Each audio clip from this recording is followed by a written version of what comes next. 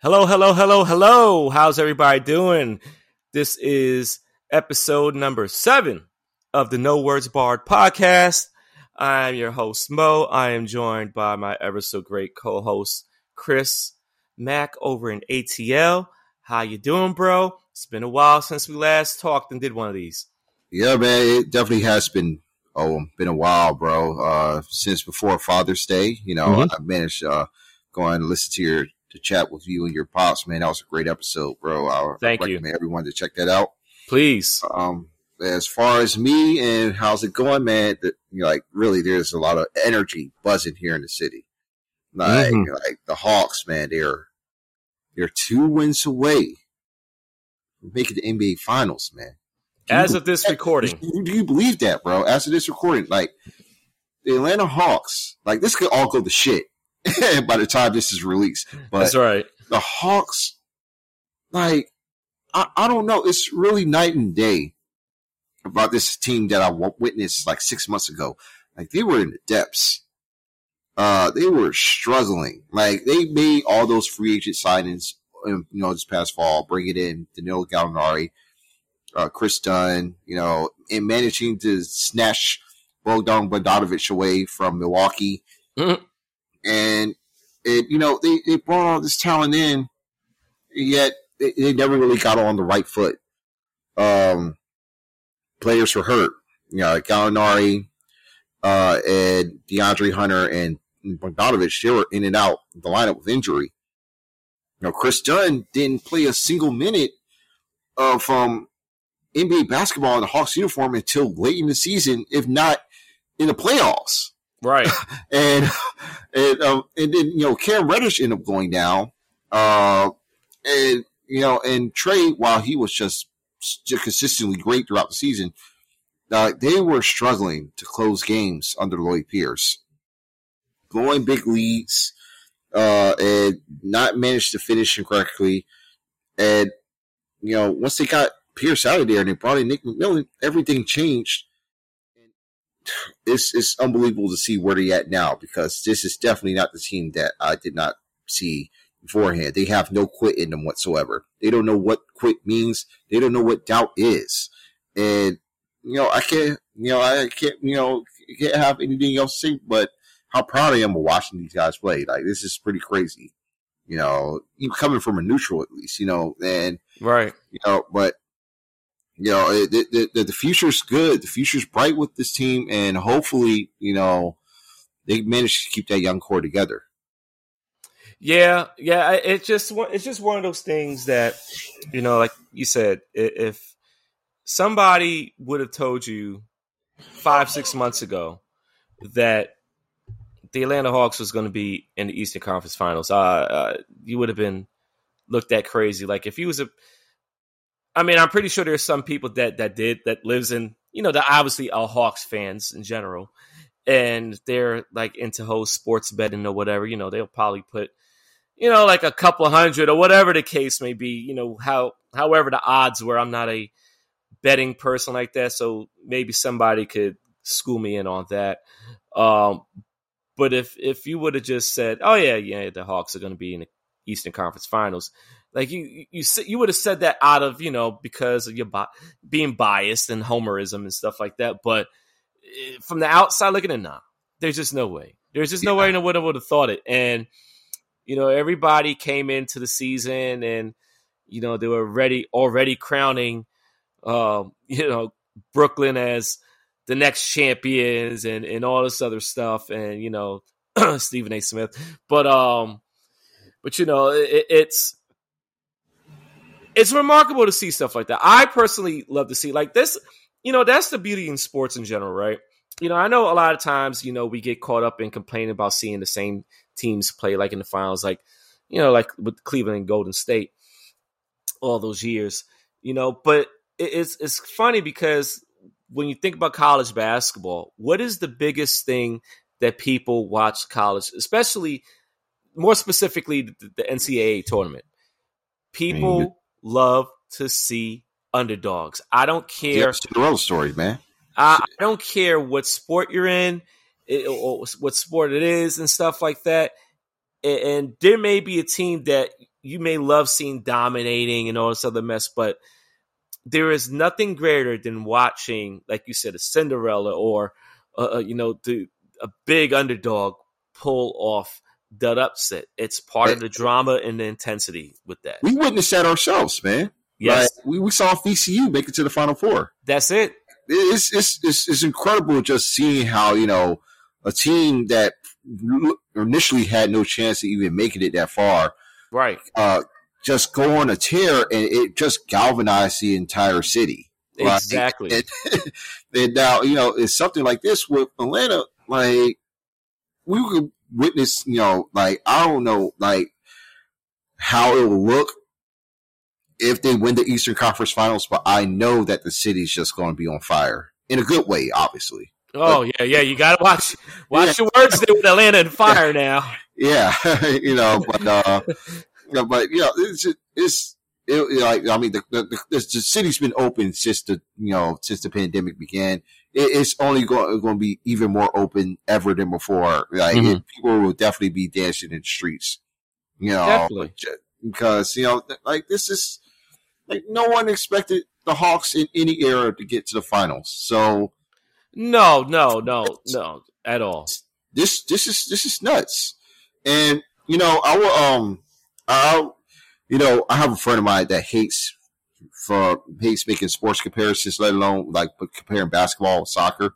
Mm-hmm. But when I see this Hawks team, it does remind me a lot of the 2018-2019 Ajax team from the Dutch team in during the Champions League run. And there was a team that they had a lot of very young talent, but incredible talent all over, like Matthias de Ligt, Donny van de Beek, Hakeem Ziyech, Frankie de Jong, all of them, they were all great young players that were 21 and younger, dominating the top clubs in Europe football, and they made it to the semifinals of the Champions League, only to lose out, in the end against Tottenham. And of course, yeah, yeah. So, but they made it so far and so close that they really were we're on the verge of something great.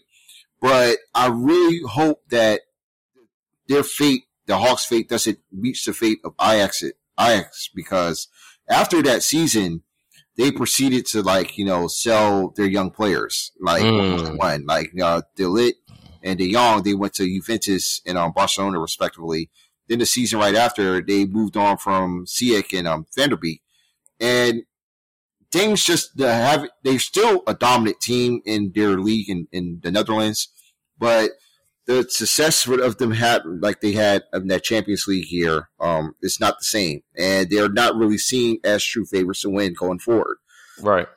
And while there are other players that they moved on from didn't reach the heights that they were projected to reach when they were on that team.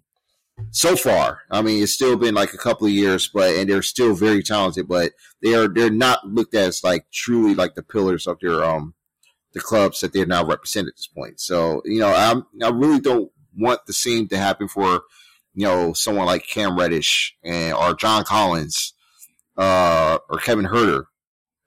I really want to see these guys, run it back one more time with a healthy squad and see, how they will look defensively. They will look so much better, with Hunter and Reddish and Okongwu, who gets a season under his belt and who is rapidly improving in this series against Milwaukee. Get them together, and that will strengthen their defense. You get Kevin Huerter with another year with more confidence. And while their value might be sky high now, there's a chance it could be even further than before, and they could probably get something bigger come the trade deadline or next offseason. But you just want to see what it looked like with a fully healthy roster and see if they can do it again, or if they can reach greater heights than they did, the season before. Right. And, and I also love the fact that, I love to see how cities, when they react to certain things like that when a sports team is having success where they typically may have not been having a lot of success. And just to see how the city just lights up, from it, it's a beautiful thing to see, and, and the city going crazy and stuff like that. And, I personally can relate to it because of the fact that even for me, as much as it pains for me to even talking about, even for my hockey team, we were underdogs. Nobody, some people may say like, well, we wasn't really underdogs, but no, we really wasn't supposed to have made it to our conference finals. And granted, this was the second straight year in a row. And I think I had mentioned it before on the previous episode of the podcast, how, our captain, our main, he's the guy that's really the glue for the team. And, he got out with a bad torn ACL injury and had to get surgery for it back in late March. And the fact that we made it to this point where we were facing the defending champions, we pushed them to 7 games. And for us, you couldn't tell us, you couldn't convince us, a lot of us, that would have happened, especially after that injury, which eventually did come back to bite us in the ass because we didn't win Game 7. We lost 1-0 to Tampa, and but it was a beautiful series. There was a lot of great moments in it, and I'm proud of that, the success. But the whole just Long Island in general and just overall the fan base is like, for me, I've never seen anything this sustained amount of success, if you want to call it that. Because realistically, we didn't win a championship, so it's not really a successful season. But the fact that we was able to do it 2 years in a row, it's a beautiful thing, and it's awesome. And it was even greater because, so many people were against us being there. But I hope Atlanta could make it to the finals and get the job done. Same thing how I feel with Phoenix Suns. I want Chris Paul to get that ring, deserves it. But I want him to be in the finals, and I want to see what happens. I would love to see a Hawks and Suns finals. And hopefully by the time we do this next episode, we'll be talking about that finals and how that's going. But like you said, man, to see the underdogs and the city that they're in, especially when they haven't really had a sustained amount of success recently, it's a beautiful sight to see, and you can only be happy for the fans and the city in general when stuff like that happens. Yeah, man. Like I said, only one can hope, man, that Atlanta can do it. And to quote like the English fans during the European Championship, man, Atlanta make it, man. They make the finals. It's coming home. Time's coming home, bro. Yeah, I really I have the utmost confidence in this team, having a real chance of winning it all, because they eat doubt for breakfast. It's like every single game, people are counting them out, and they're not taking that shit lightly. Like, they are not backing down. They don't give a fuck who they're facing. Right. Like they don't care like who are like the big bads, like Philadelphia or Milwaukee, and who have the better player on that team. Mm-hmm. They're just going to go at you all 48 minutes, and they're going to cause people a lot of frustration for those teams. And they're doing it right now. As far as I'm concerned, within these four games, Atlanta just looked like the better team. Despite that blowout loss in Game 2, they came across as the better team, head and shoulders. And now, with Young being out with his bone bruise, and now Giannis, unfortunately, also being injured with a hyperextended left knee, Atlanta's proven that they're still going to be the better team because, like, I feel they have more depth. Like, even with the injuries they sustained this season, losing DeAndre Hunter, and really who's really their main guy that's out, along with Trae Young, losing out on those two, they still got talent. They still have Gallinari, Bogdanovich, who came alive, after struggling so much within the last 5 or 6 games in the playoffs, and John Collins, he could go off for one. And as you can see, Lou Williams, man, like, he's not known to really have the best playoff performances in his career, but he showed up when it mattered. Like, when the chips were down, he came through and delivered. Like he did in the Philadelphia game, and like he's doing right now. And I feel like, Nate McMillan, man, he's put a real battery in the back of these guys, and it's just been a marvelous season to watch with him, on the sidelines, putting this team together and not having them breaking down or giving up, even when the chips, they just keep going. Yeah, I want the best for them. I really hope they can really pull this off.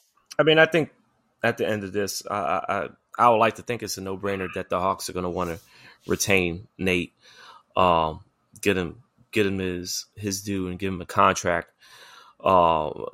because it's just one of those things, man, that clearly he is running a good, tight ship. Clearly see the players enjoy playing for him, and it's just the chemistry that they've been having ever since he came into the fold and became the coach. It's stuff like that you got to capture it and keep it as like a lightning in a bottle type of thing. And with him, and granted, I mean, and we talked about this before, like, dude has had success many times wherever he's been coaching at. And with that type of track record, I just feel like you'd be dumb to just be like, all right, well, yeah, you was only the interim coach for this season, but we're going to go with somebody else. Even though you brought us to the conference finals or the NBA finals, it's like, no, like, you just don't let coaches like that go. So I can only imagine that everything should be going upwards. So it's not like the team wasn't going in an upward trend to begin with anyway, even prior to this season. The general thought was that, they're on the rise and they could get better and they can only get better. But I mean, granted, I don't think anybody would have thought that the rise would have went so rapidly to the point to where they're at right now. I'm pretty sure that people foresee maybe an extra 2 years, maybe 3. I don't know. The way the landscape of the NBA is, especially with free agency and all that other mess, like, you just never know at all who may be coming to your team.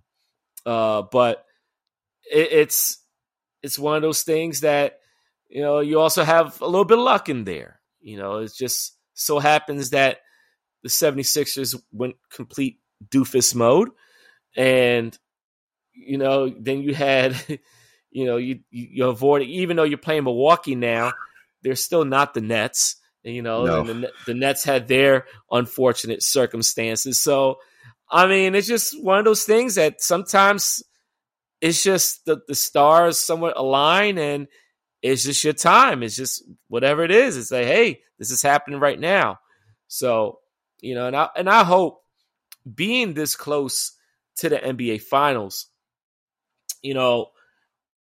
especially with how, with Trae Young being injured, he didn't play last night, and they still was able to beat the brakes off of Milwaukee. And then now with Giannis being injured too from last night, it's like right now, it's like, yo, you got to seize the moment right now. Like, there is no there is no excuse for not to try to replicate what you did the previous game for them. And you guys got to come out, focus, and all the other stuff. And, we don't know if Lou Williams is going to do the same thing that he did the last game. We don't know that. It's not like Lou Williams can't get buckets, but it's just wasn't doing that consistently. Yeah. And he's been a sixth man for a reason, and like how he played last night was typically what you would like out of your sixth man. Is just the fact that he had to do it in the starter capability, and it's if I'm Atlanta, I'm like, listen, man, let's win this game. We don't know Trey may be playing, but if he's not going to play, we got to bring in, same game plan or whatever as the last game. And if we could win that game, and obviously Giannis ain't playing the next game, and then you're in a game 6 situation and you're back home, and let's just say by then Trae Young is, fully healthy. I mean, I know it's a bone bruise, but who knows, how certain players are these days with injuries and how teams want to approach that.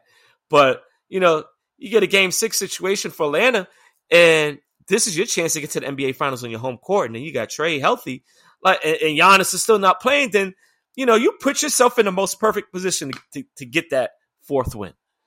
And if you're not motivated by being this close, number 1 to the finals, then I don't know what's wrong with you. I would have to question if you are truly enjoying the moment that you're involved in, that you're in right now. So I'm hoping they do it, man. I hope they do it, man. But speaking of the Hawks, man. Before we continue on, just the thought of, the Trae Young and DeAndre Ayton meeting each other in the NBA Finals, while Luka Doncic has yet to break the first round. That's something that really does got me tickled a little bit. Yeah. But oh well, man. That's too bad. But you see, Phoenix, though, it's too bad. It's too bad for him. He'll be all right. But I mean, even with Phoenix, like, I think people foresaw Phoenix being in this position more so, obviously, than Atlanta. Especially as everybody now, infamously knows how they were in the bubble last season, undefeated in the bubble and still couldn't make the playoffs. So everybody knew with Chris Paul, and then Chris Paul is just a walking magnet of just teams. He's just improving teams and making them better. And then when you add that fusion into this stuff, with Booker and them, and then Ayton has been a pleasant surprise. When I say surprise, like, it's just great for this guy to finally be playing how people envision him to be playing in the league. Oh, no doubt, man. Right. So, and with big guys, you just don't. They're very tricky in a lot of ways, because you just don't know when they finally have that moment where everything clicks and they're playing at their peak and at their best, and with still so much potential left to get better. And a guy as young as him, and for him to dominate as he has in these playoffs, it's a great thing to see, especially for big men. Yes, it's awesome, bro. We see it so much with guards, and stuff, but big men, I don't know. It's just something special about it, because it just feels like a lot of times everything is from, inward out, instead of how it used to be, maybe like over 20 years ago, how the game was played from the perimeter and then inwards. But I like it. I like what I'm seeing from him. I'm glad that he's doing well. Yeah. And I'm glad Chris Paul has been, so far, apparently the perfect remedy for all those things to come together and start working almost damn near perfectly. But what I was going to ask about the Hawks, because if I recall, our last episode together before Father's Day, you was going to go see the Hawks game, if I remember, against Philadelphia. Yeah, with the game 6, man. It was quite the atmosphere, for sure. I felt like it was definitely louder than the game I attended against the Knicks. Just yeah, balls out. Like even I got into it a little bit, man, because it was just an incredible atmosphere, and and like Joel Embiid, man, he was quite the feeling there. Like when he got tangled up with John Collins at one spot, like dudes were laying it in on him, and then of course, when Collins had that lob, and practically clotheslined and be in the process, the crowd, the roof exploded, bro. Like it was so loud after that. It was tremendous. Like and then the power had to go out, and like it was just a chaotic experience. Unfortunately, it did not end with a Hawks win that night. But fans really enjoyed themselves. It was quite a spirited affair. So like when the lights went out, did at any second were you expecting to hear like 3 gongs go off? No, it was more or less felt more like the old classic Wyatt family joint with the brothers, because we all took our camera phones out and flashed the flashlight in. We were just swinging that shit around. So man. It was a moment, man. It was a moment. It did kind of get me excited for WWE to return back on the road. So yeah, right. Because I remember when I saw that happen on TV, and I tweeted like, "All right, when is Taker coming out? I'm just waiting to hear his music. Like, what's going on?" And this was like really like that split second, like when it first happened, and not everybody had their phones out. It was just one of those things. I'm like, all right, so he's going to just make an appearance during this game. Cool, no problem, Taker. Take your time. But I can't remember. Well, yeah, because I said y'all were, and my prediction turned out to be correct. Sorry, unfortunately, for that game. I mean, I did say that y'all were going to lose Game 6. However, I thought it was going to be like a series-ending loss in Game 6, but that's neither here or there. Obviously, that didn't turn out to be. Yeah. But when that happened, man, I was like, "Dang, I feel bad now." It's like I said the other day that they were going to lose Game 6, but it's like, I'm sorry, oops. And like, please, and I was like, please let them win Game 7. Please let them win Game 7, because then I would really feel bad that I spoke that into existence that they were going to lose a series. But I have no problem with being wrong in the end. That was one of them good things to be wrong about. But how did your father? Did he enjoy himself at the game? Of course he did. Yeah, he was happy because he knew that was like the added incentive of coming down to see me first weekend, because I was definitely going to get the tickets, for sure. And he was having a good time. He was. Hey, so my pops is a bachelor now, because he's he's single, and he definitely has a way with ladies, because he ended up getting the number of some chick that was right next to him. What? Yeah, it was awesome. In some way, it was just like very wild to see. Like I'm like I don't know how he does it, but hey. I'm just letting him do his thing, and he was pretty preoccupied with that and watching the game, while I was having a good old time with my lady. So what you're telling me is that your father is truly a Mac Daddy. Yes, he is. I'm here all night, folks. But no, but that's crazy. That's wow. Go to a basketball game, with your son, and then you get some chick's number. All right, man. Okay, cool.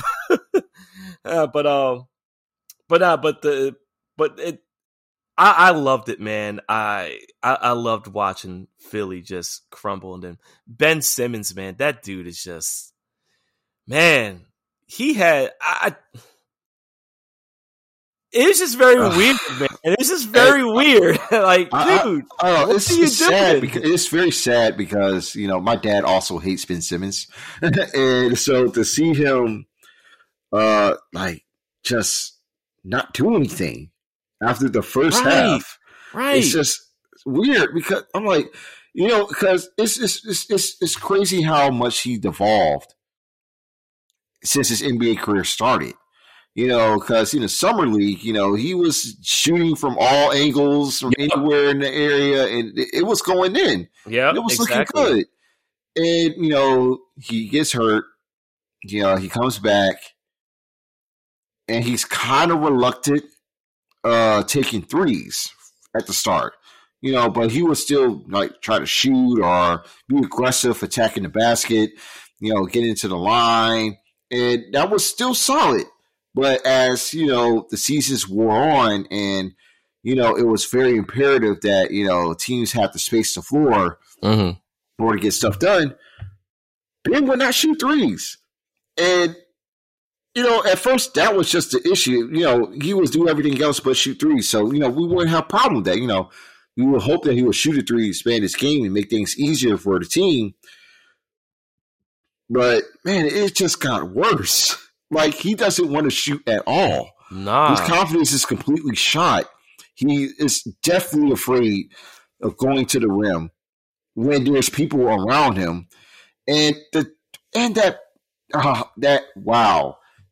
play in Game 7 where Joel Embiid was just astounded what happened when he went and passed the ball to Matisse Thybulle as opposed to getting an easy dunk or a possible foul, only for them to miss one of those free throws.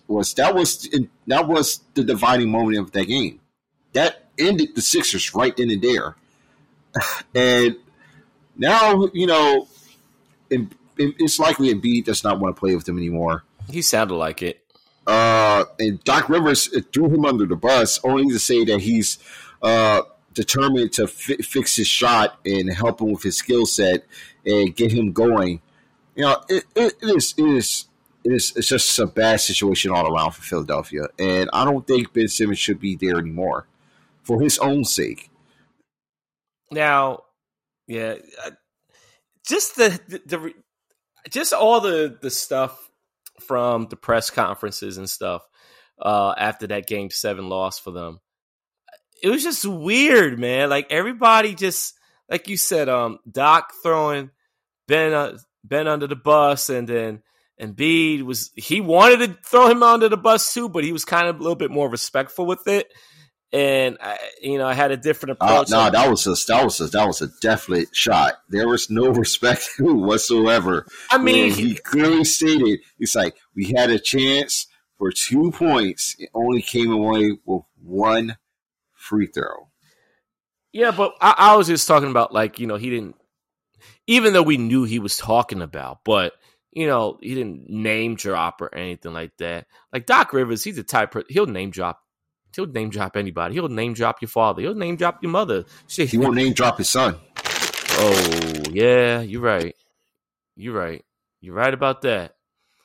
But but it's just everybody was just not on the same court. Granted, everybody was pissed, but and then Ben Simmons himself, I think he said something along the lines of, I guess one of the reporters was like asking like what was he going to do in the offseason to prove whatever and stuff, or change something, and he was like, nah, like it is what it is. I am who I am. I was like, all right, dude, I get it, but right now is not the right time for any of that mess.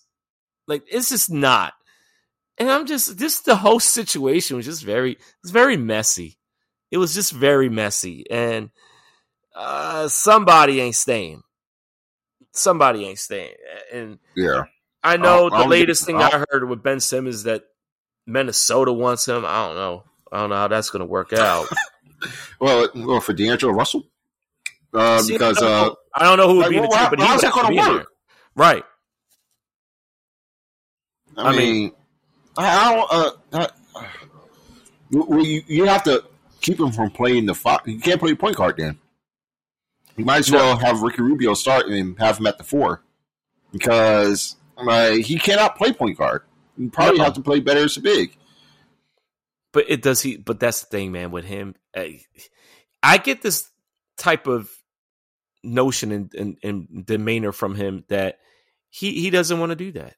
He would rather stay point guard. I don't think he would want to move to like the 4 or anything like that. That's what I just get. The vibes that I got from him, especially how he was talking in the press conference after that game, to me, it just sounds like he will say that, oh, well, I got to get better and whatever. But it's just like, I just question whether he actually would seriously do that. I don't know. Maybe he can, but it's just, I'm just not confident. That's all. I'm just not confident in the dude. Clearly, he's not confident in himself with the game. So, it's who's another person that does stuff that infuriates me because he doesn't need to do it. Even Giannis, he infuriates me too because and we saw it within the Nets series, and we see it so many times. Like he just so I don't know. I feel like he makes 1 3 and he feels like he just got to shoot there from like the rest of the game. Like he doesn't want to drive. Yeah. And it's like, Giannis, you're not like, dude. It's like, it's like that video, whatever, clip, whatever. Some guy said, "You're not that dude. You're not that dude." Like that, he's just not that dude to be shooting threes. Like you are better off being, within the paint or mid range stuff like that. Like stay where you're actually good at, and you're trying to shoot all these threes and you're bricking stuff, and then couple of air balls. I mean, and it's kind of embarrassing that he can't even shoot. He's getting air balls on free throw shots. Oh, man. Yeah, the crowds finally got to him. Yeah. Oh, definitely. It's finally got to this point that he just can't even reach the rim with these free throw attempts because they're still not calling the offense. They're still not calling the violation. Right. It's just throwing everyone off their game, and especially him. So, it's been working a charm for Atlanta, if anything. The more missed free throws, the better. The more brick threes that he attempt, the better. But now they don't really have to worry about that right now. So, it's quite a conundrum, man. But for regards to Simmons, he does not need to be in Philly. Their pairing has run its course now. It is time for him to go for greener pastures, but really, we don't know where at this point. Yeah, it's the process. The process is done. It's done. It's cooked. It's completed. It's There's no more that can be done with that team constructed as it is. So it'll be interesting to see how everything turns out for them and the decisions they make in the offseason. Just a quick side note because. Right now the Phoenix and Clippers game is going on as we're recording, and Booker just blew right by everybody and just killed it on the dunk just now. Man. Like Phoenix are playing like, nah, they ain't giving up this lead. I know it's only the third quarter, but yeah, but they're trying to close this out, and they're determined to do that. And, could put that past them, man. You're still a really good team. They just had a rough series so far. But, when it's nut up time, they're going with it. And, we'll see what happens in these next 18 minutes of the game. Yeah. And make sure to see if they can pull it off. But, hey, man, so far so good. And to deviate away from basketball a little bit, the Atlanta Braves just dropped the Mets 20-2. What? Yes. Wow. Jeez, man. Yeah, it's a big week for Atlanta sports, man. Yeah, but the Falcons is still not going to do anything come fall. Who? Huh? I said the Falcons. That's right. Man, no one knows about that team, man. They do not exist at all in this city anymore. I'm trying to go to the Giants game. Eli's getting his number retired, and he'll be against the Falcons. So Oh wow. Yeah. So I want to see that. Well, y'all better win that shit. Like, Feeling that we probably will wind up winning it. I'm if we lose against Atlanta, I'll be mad. I'll definitely be mad. You just got to throw that helmet on Eli's head so he could just make that face again. When they're losing. So like, let's get one more screenshot. But speaking since you had mentioned about baseball, because I know my Yankees, I don't know what's up with them, but they did face they have been facing well, they're not Anaheim no more, but still they're the Angels. I tell you what, Angels got a gem and Ohtani. That dude is amazing. Oh man, like really, I still have yet to really watch a full MLB game. I catch it in bits and pieces.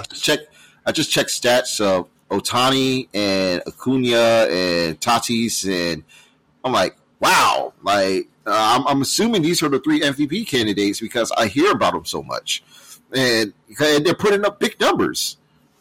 Yeah, man. Yeah, right now we're beating the Angels right now. Well, it's a rain delay, so never mind. But I know last night we beat them pretty badly, but overall, my Yankees has been very, like, when we're up, but when we're down, we're just like, oh my God, we play like complete crap. I heard people want Aaron Boone's head on a pike, man. Is that true? Yeah, it's just because on paper we should not be having this type of season. Especially how it's been going so far. Luckily we haven't. It's not like we've fallen that behind, like in the wild card race. I know we just recently got swept over the weekend by the Red Sox, but which I'm not happy about at all. And the Red Sox has just been running away with the AL East. I did not foresee this happening. I am a little bit disgusted that it's happening, but so be it. It's I could care less about the Red Sox. I'm sorry, people. Sorry to the Red Sox fans out there, but I just. But it's just not been a good season for us at all. But the Mets, they've been pretty decent. They got the best pitcher in the league, though, Jacob deGrom. So that dude is just remarkable. He is putting up, if anybody, is a history buff or anything like that with baseball, he is putting up like Tom Seaver numbers for the Mets. And it's crazy. Like, I don't watch much of Mets anything at all since I'm not a Mets fan, but they, like, my mother's side, they're Mets fans due to my grandfather. He was one. And and the crazy thing is, I even remember when I was like probably like about 5 years old or something like that. Like, I had like one of those old satin like baseball jackets that they used to make like in the 80s and like late 80s, like early like 90s or whatever. It was like a Mets one. And I remember I only wore it because, like, it was nice looking, but I had at that time, I really wasn't watching baseball like that until probably like I was like, 6 years old, and Ken Griffey came along, and that was that was my man right there. And then I just wound up becoming more of a Yankees fan. But yeah, this season I haven't watched much baseball like that at all, man. You're not the only one. It's just something about it. It's just hasn't been appealing to me to watch it. And typically, even if it was under just a regular full season, 100 whatever games 162 games that they play, around this time I don't really watch it. I'd rather pick it up like until August, September, like when it's almost closer to like the playoffs or whatever. That's when a lot of people tend to watch more baseball around that time. But yeah, I couldn't on one hand name you how many times I've watched a Yankees game this season. It hasn't been much. Yeah. I can say the same for me about the Atlanta Braves, man. All I just know is that when they win a game, I'd be like, great. When they lose, I'd be like, well, that's just be expected, because my dad, he's the one that follows the Braves a lot, more so than I do.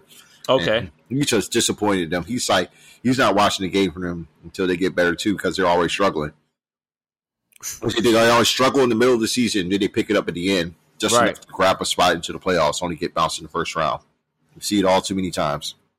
Well, I mean, we've had the joy of beating the Braves 2 times during our dynasty year, so those are always great. I remember also, I think it was like after we had won it in '96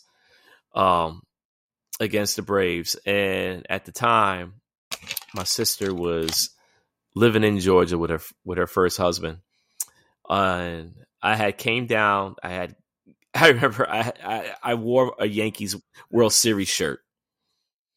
Oh no! Yeah, the day that I got down at the airport in Atlanta, and man, I was a kid. Granted, I was a little kid, but the stares that I got, man. Oh my gosh! I would do the same thing, man, because I for a time I did really hate the Yankees after that series for a moment, but it all came around to me, when I start, watching more Derek Jeter and their whole process and just seeing them, and knowing about the history and watching them win another World Series again with, Alex Rodriguez, even though he was washed at that point. And now it's like a love-hate relationship. That's just like with the Knicks. It's like I'll support them in some ways, but when they fail, it's funny and I will laugh at it. But yeah, it's, with baseball, man, it's just like at this point in my life, I normally would just watch when I'm at the live game. Mm-hmm. And I'll only watch like maybe a couple of playoff games or two, but it's just completely lost my interest. Do you remember when was the last time you went to a baseball game? About 2 years ago. Okay. 2 years ago. Like I would go to like season games. Okay. But as far as like watching on TV, it's just like, it doesn't grab me like it used to when I was younger. Right. So, and same here to a sense, it's obviously I'll get involved in and get engaged in it, invested in it, when it's the playoffs times. I will, I'll be totally, completely focused on that. But other than that, I remember, and even the All-Star game, like I don't really, I could watch an All-Star game and there'll be players that I'm like, I just don't know. There may be the typical few that you see that probably has been in the league for a while or stuff like that. But I can't watching a Major League Baseball All-Star game. I just wouldn't. Home Run Derby too. Like I was like, who the fuck is this? The Home Run Derby, I won't miss that because those are always fun, and even after all the changes they make over the years. But definitely, you will catch me watching that. But the actual All-Star game itself, like, nah, not really. I haven't watched it in probably like 4 years or something like that. I'll probably watch the Home Run Derby this year with Shohei Ohtani's in it. You get, Tatis and Ohtani on it. I will watch. Don't leave out Guerrero Jr., man. Vlad Guerrero Jr., Ronald Acuna as well. I'll watch if because at the very least, compared to the slam dunk contest, at least the Home Run Derby will have the big dogs in it. Yeah, exactly. It'll still be fun to watch. It's still, a show. Definitely, man. Like it's, man. I just, like I said, man. I was as a kid before I became like a diehard like Derek Jeter guy. Like that was Griffey. Griffey was that was a guy that I looked up to, man. Because. And my father even alluded to it in the last podcast. I just never basketball just wasn't one of those things that I picked up on or felt like I was confident that I could play that. But baseball was always that one sport. I'm like, you know what? If I was, I don't regret anything now, but at the same time, I enjoyed watching baseball and even playing it so much that, I just never really took it seriously, to be on a team or anything like that, especially like in high school or something like that.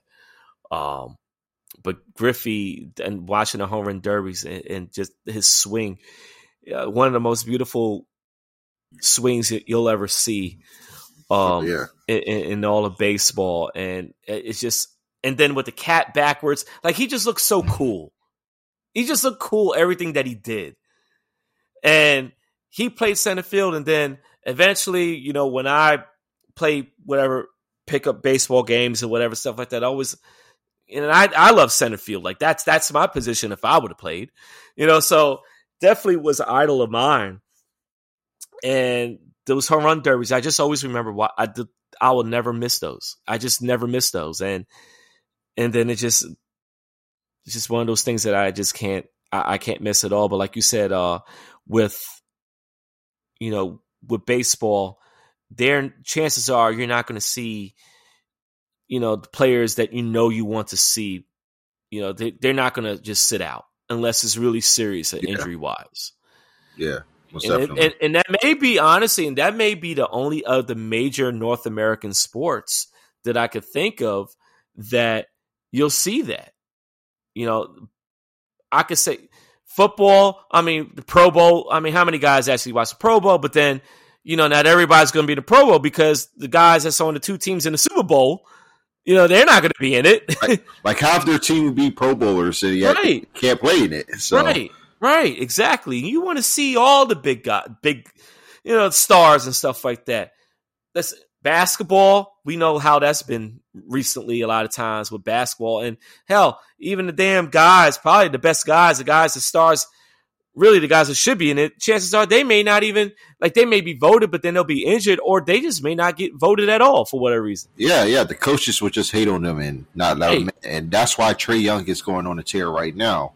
That's why, we're seeing, Devin Booker, even though he was brought in as a reserve, he's playing like, I should have been voted in as a starter. Yeah. And an actual coach's vote as opposed to being a replacement for, another player. Right. And, with from deviating away from for baseball and getting right back into this Western Conference Finals matchup. Yeah. Mm-hmm. The Suns, they are really on the brink of making something large of themselves, much like what Atlanta's doing. And of course, they were looking at the better team going into this playoff run. And they had some, unbelievable performances throughout, their whole run against, Denver and the Lakers, especially. This is a true test. Yeah. This is knocking off, the Clippers, even though they are without Kawhi Leonard, especially at the run that they have. It will make them, it's just it get over, the hump of not giving up a 3-1 lead. Right. And, and it just makes them ready to compete, at the highest level because they have a lot of great players on that team that don't really have the experience of the postseason, but they're learning as they go and they're getting better every night. Like DeAndre Ayton, it's we already made mention of how good he is as a young big and how he is also aiding in redefining the position alongside Joel Embiid and Nikola Jokic. But he's also being a little bit of a throwback as well, and hopefully. After this season, he could, get some more pointers with the Hakeem Olajuwon and try to learn post moves. I don't know how that works because, everyone goes there to learn from him and, they don't do shit like Dwight Howard. So we have Ayton continue to progress after this year and become a legitimate Defensive Player of the Year candidate because that's what I could see him as. Yeah, it's and Olajuwon. I feel like I feel like a person like LeBron would follow Olajuwon's advice more so than these centers, for whatever reason, because which is insane. Yeah. Like LeBron, like post moves, like AD, like you ain't gonna find AD ain't gonna do that shit. You know, like AD's gonna play however the hell he normally plays. Like the hell with all that, you know, that posting stuff. But it's to see and talk about Ayton again, man. You know, dude has just been like just manhandling. He is not afraid of being that paint. He is not afraid of being there. It's not like, and I feel like you look at it, and then also like a Rudy Gobert, right? You know, He doesn't really like. He's like one of those. He's still close to like one of those old time centers, you know, that mainly stayed within the paint, whatever. Even though now it seems like nobody really fears him like that, despite having 2 years in a row the defensive player of the year.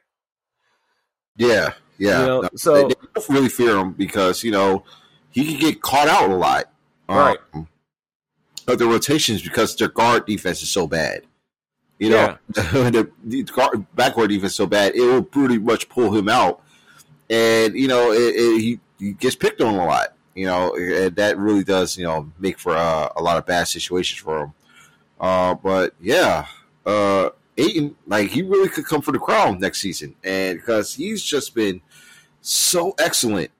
And especially in the game, I believe it was game 4, right? Mm-hmm. Where that was just a slog. Right. On the that was a game was a scoreline that brought you back to 2003. Right. So ugly to watch, but just watching from an individual standpoint with Ayton, like he has improved so much under this one season with Chris Paul. And I know that, you know, folks are beaming in, you know, Chris Paul and how much, you know, he is influenced in today's NBA, but yeah, he's like, he really is like that special, you know, special guardian. Like that's, you know, that I won't say much about like a savior, but he is like they're like the Jedi Knight in a way. I don't know of these young players. Like they look up to him so much, and you know, and they try to play like him in a way. You know, they try to have that same intensity, and you know, and that just that inner killer mentality.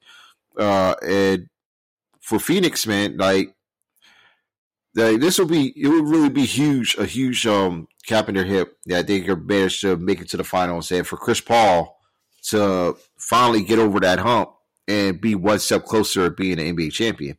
I'm sorry, didn't mean to interrupt you, man, but this game is getting a little bit crazy right now because the Clippers look like they were on the verge of, you know, really making this comeback here because they had really closed the gap and deficit. Because at one point, it was almost down by 20, but then they closed it to like within single digits. Yeah, and now they're just getting really chippy now. So, yeah, like Boogie. I mean, he's in there for a reason, and now you know he's probably is going to be laying hands. So it's getting quite physical. He didn't need to put that elbow up stretch. He probably didn't, but you know, Chris is going to do everything in his power. Yeah, well, you know what? Actually, the last game didn't he like flop or something? Like it was a pretty hilarious flop. He almost injured himself like flopping in a situation. And, I think it was with Pat Beverly, and he almost got himself hurt. And this was ridiculous because it didn't look like Cousins even hit him that hard with the elbow, too. You know, it looked like it did graze him, but he didn't get like blown off the face of the earth. Right. I wouldn't think Chris would have got back that easily from it too if, you know, he really did get elbowed by Boogie. Dude is great. He's been doing too much acting in those State Farm commercials, man, and is now he's going to use it to his advantage. That looked like a soccer type flop to me, man. Most definitely, man. Like, he definitely did that. But again, he, like, you know, he's He is a methodical savant in a way. He's going to use any trick just to get ahead, and to make it advantageous for his team. And yeah, he does it in such an asshole way that I just can't help but to admire it. That the kind of just temporarily, get away from the basketball for a second. I kind of also want to talk about something else, and I don't think we really had talked about it or mentioned it much on any of the episodes. But just in case people tend to forget, yes, we do talk about music also. I missed that. Did you watch the last Versus thing this past weekend? I missed out on it with Bow Wow and Soulja Boy. It was what you expect it would be. Really? It was quite a mess, man. It was definitely a mess of a versus battle. But hey, we're going to be redeemed because as it's recording tomorrow night, the Essence Fest, Bobby Brown versus Keith Sweat. Yeah, and Teddy Riley wins that one. But yeah, I'm like, right, exactly. He wins that, for sure. But for the last versus battle, man, yeah, Soulja Boy was he played "Make It Clap" like 5 times, and like 3 of them were remixes. That's terrible. He played Shootout, of course he did Crank That. But he did not play Sand with That Lean, which really was disappointing for me because but in Bow Wow, this man he put his heart and soul into the battle though. I believe it. Off on those verses, just letting them know what it is. And I appreciate that, but this the crowd did not give a shit. They did not care whatsoever, for real. Midway through the battle. Yeah, I haven't attempted to watch or try to catch any like the replay on like the Triller website or anything like that. But I could only expect so much songs from both of them anyway. Like they're not like Bow Wow had hits, but I'll always like them on features too. So for me, it just was like a no-go for me. Like that was one of the ones I'm like, all right, I could afford to miss that. It's okay. The Keith Sweat and Bobby Brown thing, however, yeah, I'll catch that. I think Bobby's gonna wind up winning in a landslide. It's Bobby Brown, man. Like. He could even, if he really wants to, he could go. Yeah. He could use the New Edition stuff. I mean, he will. Yeah, it's like there's so much advantage he has. All right. He's going to get smacked out, but I mean, Keith got some pretty cool jams too. But I was about to say that, but then Keith Sweat got the, Levert Sweat and Gill, stuff, man. Yeah, he got some LSG. Right. Yeah, he did a couple of hooks himself too, right? It's going to be like, listen, what's going to define that battle isn't really us per se. Right. It's the audience that is going to be there. And that is going to be something to witness because we're going to get the true version of what Versus is going to be in the future. Of having battles in front of a live audience. In arenas. Under in arenas and stadiums. Even though part of it, I feel, and I know people had their first opinions when they found out that, they were kind of commercializing it, putting on Triller and all this other stuff instead of, how it used to be on Apple and stuff like that. It's very organic, and it was just like in their homes. Right. And I kind of missed I kind of missed how everything was in the beginning, though. Everything just felt so organic, and it just, you really felt like, hey, man, like there was no need to make this whole thing like a big giant, like a fight event. Like, nah, man, I don't need all the theatrics and all the lights and all that stuff, man. Like, it was just cool just seeing these people within their own comfortable element being at home too. But but then you got people, like Nelly and Teddy Riley, and the internet connections and messing up and stuff like that. So I could understand, like, see why they did what they did and stuff. 28K. Yeah. Like, not even like just the worst quality ever imaginable.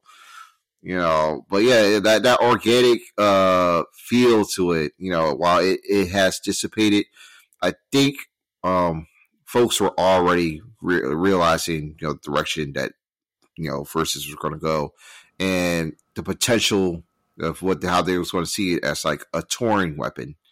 Right. What I mean? Like, this is going to be like something that is really going to get a lot of people's income off the ground and build a lot of more revenue, because who doesn't want to see like their favorites go song for song? Yeah, definitely. What in your opinion, what has been the best one, do you think, so far out of all the ones that they have done? I really liked Rissa and DJ Premier. That's still one of my favorites. Let's see. One of the more recent ones. I also like Earth, Wind and Fire and the Isleys. I watched a little bit of that. But I was really big on the producers variations, like the songwriters and producers are able to trade off their favorite song that they've written or produced for. But also one of my all-time ones is obviously D'Angelo's and Friend. That because that was done on my birthday. And D'Angelo was like, of course, he's one of Richmond's favorite sons. Yeah. And that it just felt like it was just all encompassing. It was like this moment was made for me. You know what I mean? And that was just a special event there.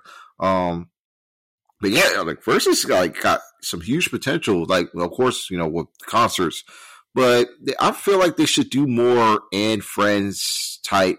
I agree. Because, like, a lot of these artists, like, that they want to get on, they feel like what's worth doing the verses for, like, against anyone. Like, they already are made. They're very established, like a Janet Jackson or Mariah Carey or Mary J. Blige. Yeah.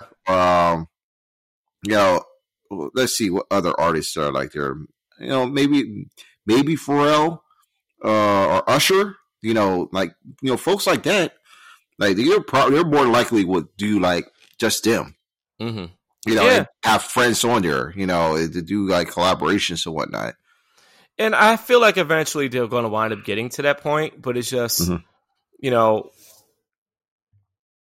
it's just how they're going to do it. Like how would you go around through it? And I feel like something like that you may want to put in an arena, I guess. Like, hypothetically, you do one with Jay-Z. You might, but the thing is, here's the thing with Jay-Z's though. With Jay-Z, if he does one of those, it's no different from if you've been to any Jay-Z concert with him, just like him as the headliner or whatever. Like, it felt like it's no different. It would have felt no different because he does play his greatest hits. He may surprise you with throwing a couple of songs in there, like deep cuts that didn't, it wasn't, on mainstream, but you had to listen to the album and to know the song and the words and stuff like that, but there's just certain artists that I guess you could do it with just as a solo, just in Friends, but this feels no different than if you put it in an arena. Yeah, it's more likely. Yeah, so it's just a glorified concert, exactly, with the headlining artist. You know what I mean? Like even because Drake, he does that shit for in OVO Fest as well. Yeah, and with Jay-Z, like Yeah, like what you said, like, he's playing the deep cuts, and you have to like have the album to listen to it. For some reason, I felt like every time he played the song back then during those times, I already knew what the song was, even if I didn't have the album, because I was always hearing it. Right. So that, that's crazy in itself, man. But yeah, I don't really know how it's gonna go as far as like doing like an and friends live events, but they could definitely make a lot having tours of like different like what you say with boxing cards, the pageantry and whatnot. It would look like a fighting card with the folks performing at these shows for the tour or of a certain versus tour or a certain round through from time to time. Yeah, I mean not all of them are going to be like great ones, but yes, I definitely the two that I feel as far as like and friends one that they should have is definitely Mary J and Missy Elliott. Those are the two that could just that I would love to see the most personally as just an and friends one. They're the best choices, actually, especially Missy Elliott. Missy Elliott friends, Mary J friends. If it's it would be cool if it but Mariah definitely don't really need to do it. Yeah, but neither does Mary J. Mary J. Blige said it herself, like she doesn't see the value of doing the verses, or competing against anyone else. No. What does she have to prove? But the thing is, man, but if you correct me if I'm wrong, but how I always felt like when this thing first started, it wasn't about trying to prove anything to to themselves or anything like that. It was more so like, we as fans of, these artists, so many times once, and I feel like, and it's like that with all celebrities, it's like once you reach a certain status, you tend to start to lose relation to the person, like that intimate closeness to that person, because yeah, I mean, we're all humans and stuff like that, but for a lot of celebrities and entertainers and artists, once they blow up, it's like you kind of lose that connection with them. Like it's almost like a personal connection. And I feel like that's what made those early verses things, the events, so good, is that it just felt like, like they just felt like they just regular human beings like us, man. They just regular people. One of my favorite ones that had that type of feeling was the Erykah Badu one. Her and Jill Scott. Yeah, I absolutely loved it. And it's not, I mean, those two, granted, I love Jill Scott to begin with, but, and Erykah, I love her too.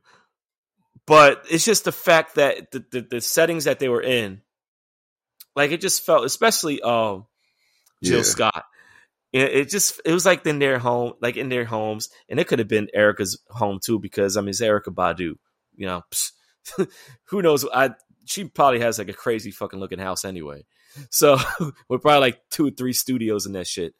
So, but at the end of the day, though, it's just the fact that we just felt that we was connecting to them on a more personal level because we were all in our houses and they're in their houses too.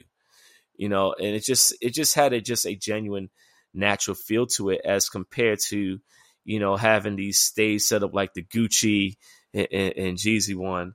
Like how that and Monica and Brandy, right, all that. The only exception that I would make so far was the Patti LaBelle one. All right, like that one, her and Gladys Knight, yeah. Even though it was all glitzy looking, but the crazy thing is that it fit them though. Yeah, I think that was the reason why they was able to get away with it, because we could visually see them like, all right, yeah, yeah, this is the type of setting they probably would be in anyway. But I like more of just the intimate at home feeling, but I get the whole, put them on a stage and stuff like that. I don't know. I'm eager to see how everything turns out for this one tomorrow night, though. With Bobby and Keith Sweat. That's interesting. But should be a fun one. It should be, definitely. And for sure. At the end of the day, if Bobby Brown does not play Thug Lovin', I'm gonna be mad. Oh, okay. You know he's gonna have to figure out a way to play that, man. I'm telling you, man, I'll be so disappointed if he does not play that song. Bring Ja Rule out if you need to. Okay, if you're gonna do the song, you can bring Ja out. That's fine. Nobody's gonna have an issue with that because people want to probably hear that damn song. But I just, Bobby gonna win. Bobby gonna win. It's gonna be better. It's gonna be closer. It's gonna be closer than what everybody probably initially may think. But listen, Bobby got it. The moment he plays Every Little Step, it's over. I know, right? It's over, man. Like that's it. That's all. Really, that's all he has to play. Like because he gets to my Parker, he's already beaten down to the ground, like stumped down, like keep kicking up. Like he's just getting beat down. And then he played Doug Love, and it's over. That's it. That's it. We didn't even get to do addition stuff. Like I know it's gonna be kind of like emotional though when he plays that song that he did with Whitney, man. Like I know that's gonna be tough. I know that's gonna be tough. But I think it was Something in Common or something like that. So I'm eager to see what he does. But then Keith Sweat, man, got Make It Last Forever though, man. Yeah, he does, man. He got Make It Last Forever, man. Like, yeah. Yeah, but after that, I'm like, where else can you go? Personally, for me, because I'm a little bit on the younger side. I only listened to so much Keith Sweat growing up, but when I think of Keith Sweat songs, that's the one I go to the most. Not Nobody. Of course, Nobody too. Yeah, I mean, then again, like. I'm like, you got Nobody and Make It Last Forever, and I'm like, it's mainly just the Teddy Riley shit that I'll be listening to. You're right, man. So, Teddy Riley, man. Teddy Riley, that's a cheat code, man. That's amazing. That whole New Jack genre, man. Like the other day, I was when I was traveling. I was listening to. I created a playlist of just New Jack like songs from that era. And man, I could just put it on shuffle, and it's guaranteed. Like I could do it on shuffle, and the first 10 songs that play, 8 of them is going to be Teddy Riley produced. Yeah, it's unfair, but that dude is a freaking genius, man. It's just timeless classic music.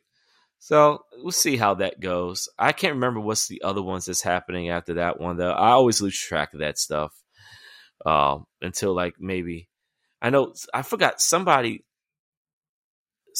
put out a fake one, a fake. Chris Paul just got put on skates. I'm so scarred. Sorry, man. Oh Whew. Man. Well, I mean, this. I mean, yes, it's 8 minutes ago. But I feel like this might be a wrap here, man. Like unless Paul George just comes alive, like in the last 8 minutes, like Chris Middleton. I don't know. I don't see it, my man. I hope so, man. I hope Phoenix could close this out. I'm trying to think. What was the other thing that I had? You know what? To go back to the basketball stuff. Do you want to talk about that whole Phil Jackson thing, man, with Scottie Pippen? I mean, as far as like that, with Scottie Pippen in general, like this has been a hell of a media run he's been on. He's like Quincy Jones, man, when it looked like he was on his last days, but he's just telling everything.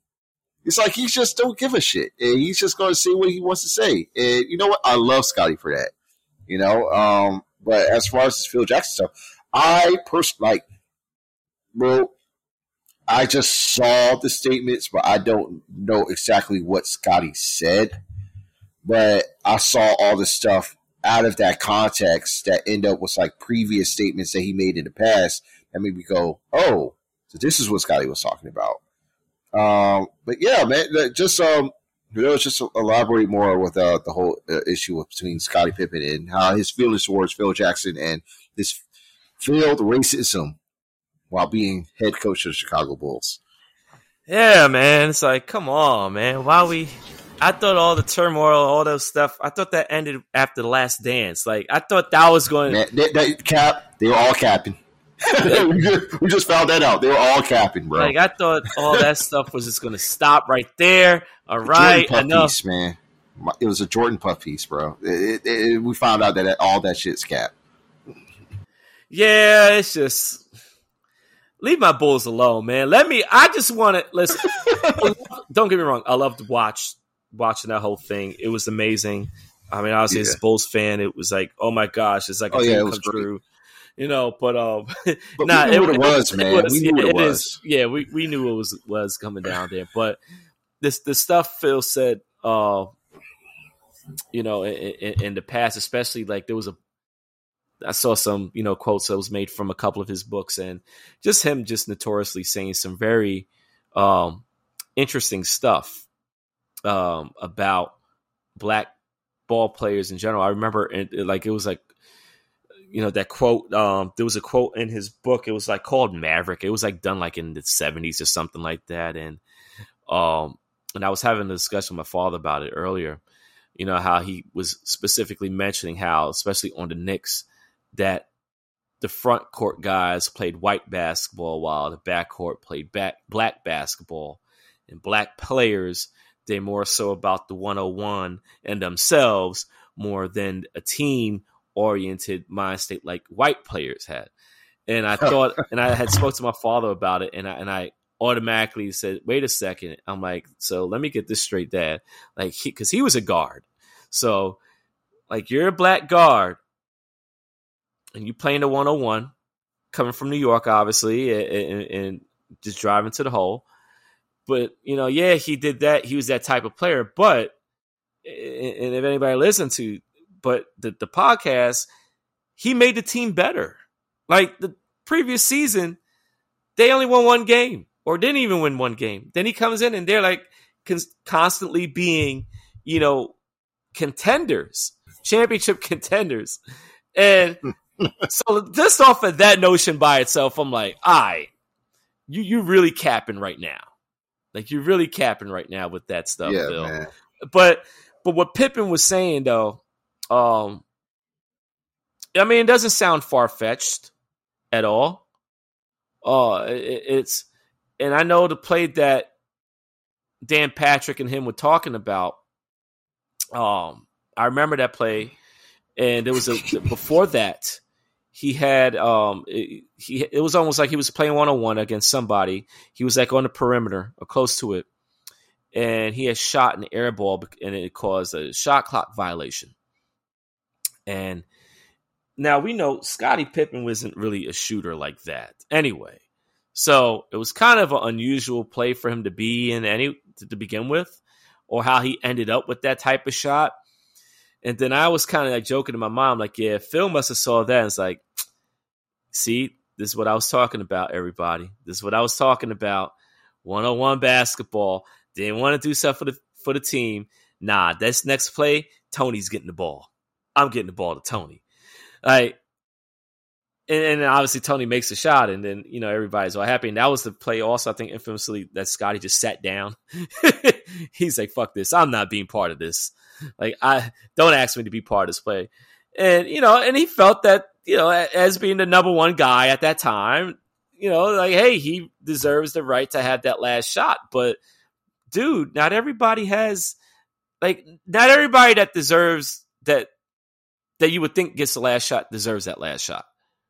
And then that type of play, it was a bad play that was drawn up for him to begin with. So, but for Phil to be like the next play, like, nah, we're going to give it to Tony to try to win us the game.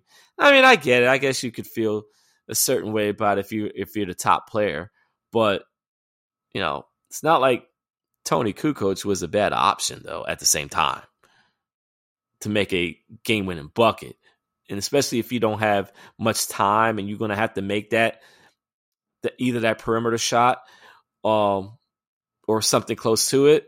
Okay, Tony may be a better shooter at that from that distance, but for Pippen though, to still kind of hold a grudge over that, I was like, come on, dude. Like, all right, like you got the ring the next 3 seasons. So, or actually, no, I shouldn't say that because this was 94. Then they didn't win another one until 96. But like, dude, like, you'll be all right. Yeah. Hey, he will be. But listen, man, Chris Paul got guys mad. I saw, he man, got like, folks mad. Chris Paul, man. Pat Bev just lost his mind. Like, he's definitely getting ejected. It's not even like you can't. He's gone from his game. Like, oh yeah, he's under his skin, man. Like, Chris Paul is under Beverly's skin. He destroyed him. The crazy thing is that Patrick Beverly is normally the one that gets under other people's skin. Mm-hmm. And for him to be, and we all know how he acts anyway. Like, that was some cheap stuff right there, man. That was some cheap shit right there. Yeah, definitely, bro. Like I said, like we said before that we began recording the show. Patrick Beverly is that dude that's in the entourage that be ad-libbing and saying shit while he's behind the cooler, more impressive niggas that are helping him out and get his stuff done. That's why Chris Paul celebrated. He's fist bumping after that push. He's like, "Yeah, I did that."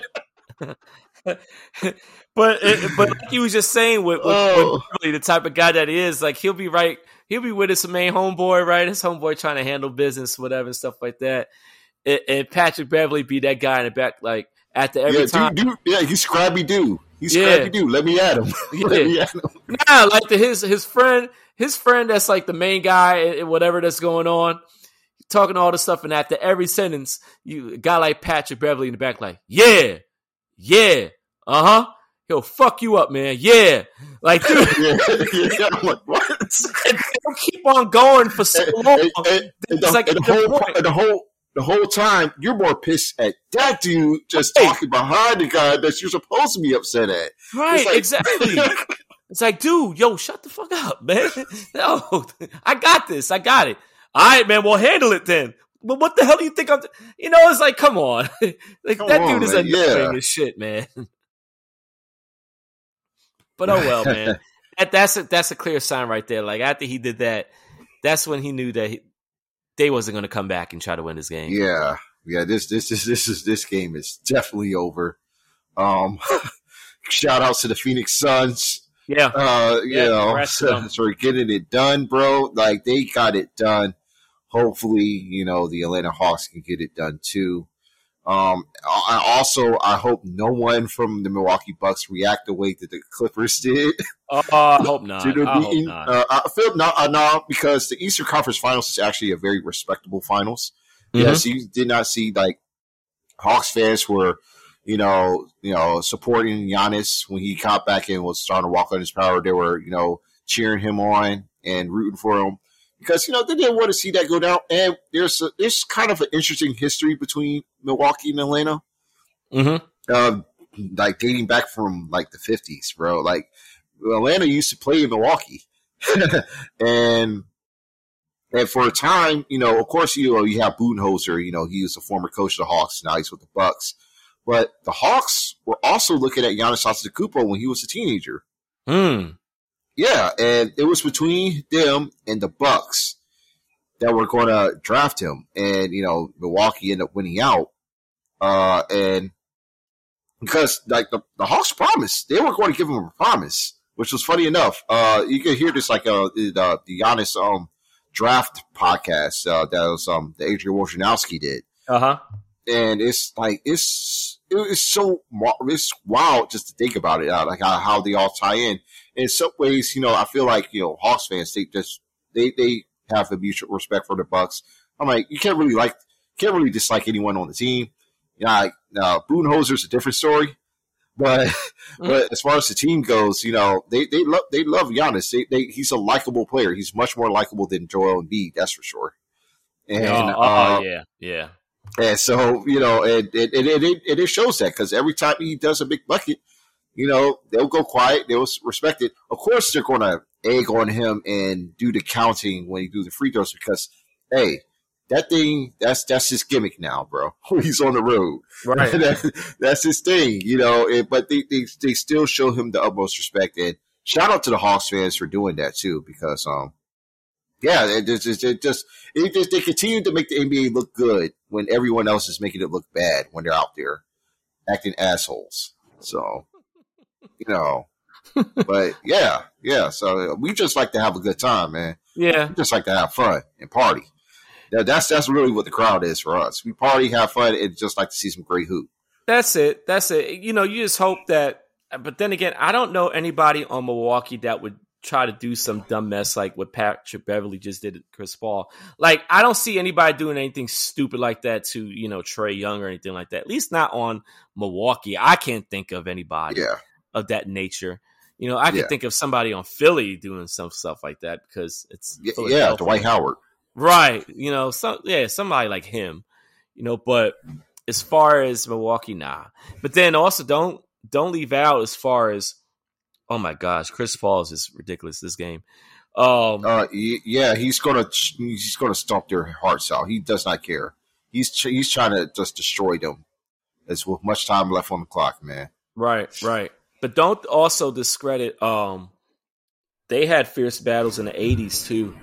Those Milwaukee and Hawks teams. Yeah, man. Yeah, wow. Can't forget those. Can't forget those. Sidney Moncrief and all of them. Yeah. Right. Like, I haven't watched too much like Milwaukee Bucks '80s games, but those Hawks teams in the past, like the games they had against Boston and Chicago, like Dominique Wilkins, bro, he was hooping with the rest of them, hooping better. He was putting up 40 burgers and all of that, going bucket for bucket against Larry Bird and Michael Jordan. And those games actually fit the pace of today's NBA, which is incredible. Like, the pace was so fast, and they were just shooting back and forth. Like those are actually, if there's any games to watch from the 80s, it's definitely watching, you know, those games involving Dominique's Atlanta Hawks, of course the Showtime Lakers, Larry Bird Celtics, and, you know, young Michael Jordan, man. Like, they were the fastest paced. I felt like they felt like the fastest paced teams, you know, in the league when they play up against each other. Yeah. And I'm looking right now because I couldn't remember exactly which year, as far as Milwaukee and Atlanta facing each other in the playoffs. But 1984, I'm looking at they faced each other in the first round, and a very young Doc Rivers is playing in that series too. So that's yeah, Doc Rivers. You know, so it's they definitely got a history for sure. That goes without saying. You know, so it's nice to see, and it could be one of those things for now. You know, then again, I don't know, you know, how much longer as far as Milwaukee, how they're currently constructed, that they're going to stay the way that they are right now.